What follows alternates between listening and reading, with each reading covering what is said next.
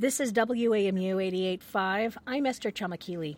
While many people assume that cancer or car accidents are the leading cause of death in the U.S., it's actually heart disease that kills most Americans every year. According to the CDC, a person dies every 30 seconds from cardiovascular disease, or CVD. It's often called the silent killer because many people who have it don't know they do. A study published last month by the American Heart Association found less than half of U.S. adults know that this disease is the leading cause of death. Preventative medicine can go a long way in improving survival rates. We're joined now by Dr. William Borden, a cardiologist and the interim chair and a professor of medicine at George Washington University. Dr. Borden, thank you so much for joining us. Good morning. Thanks for having me.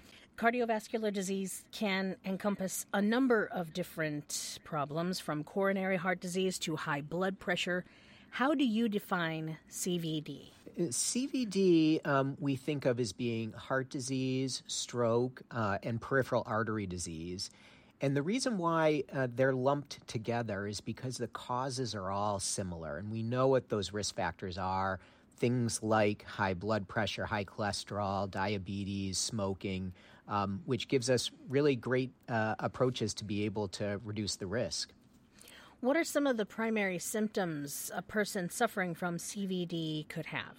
It is typically chest pain that people feel, and typically when they're exerting themselves, like walking or climbing stairs. There are other symptoms, and we see this particularly in women, that could be shortness of breath, nausea, or just fatigue. But even with that, the number one symptom is still chest pain. When we talk about screening for CVD, what does screening look like? The American Heart Association has put this together in what they call the Life's Simple 7. 1, stop smoking. 2, eat better. 3, get active. 4, lose weight. 5, manage your blood pressure. 6, control your cholesterol. And 7, reduce your blood sugar. And so the first step with all of this is really just knowing your numbers and knowing what your risk factors are amongst those Life's Simple 7. There is a racial component to heart disease. Black Americans face a 30% higher risk of dying from CVD than non-Hispanic white people. And in Prince George's County, where more than 60% of the population is black, heart disease accounted for more than a quarter of deaths about 5 years ago. Why are black Americans more at risk for heart disease than others?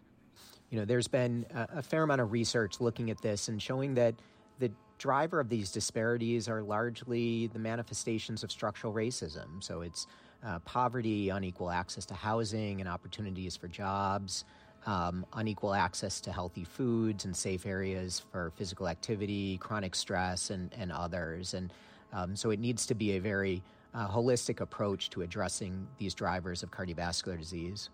For people who do have CVD and are aware of it and trying to treat themselves, what are the best treatment options?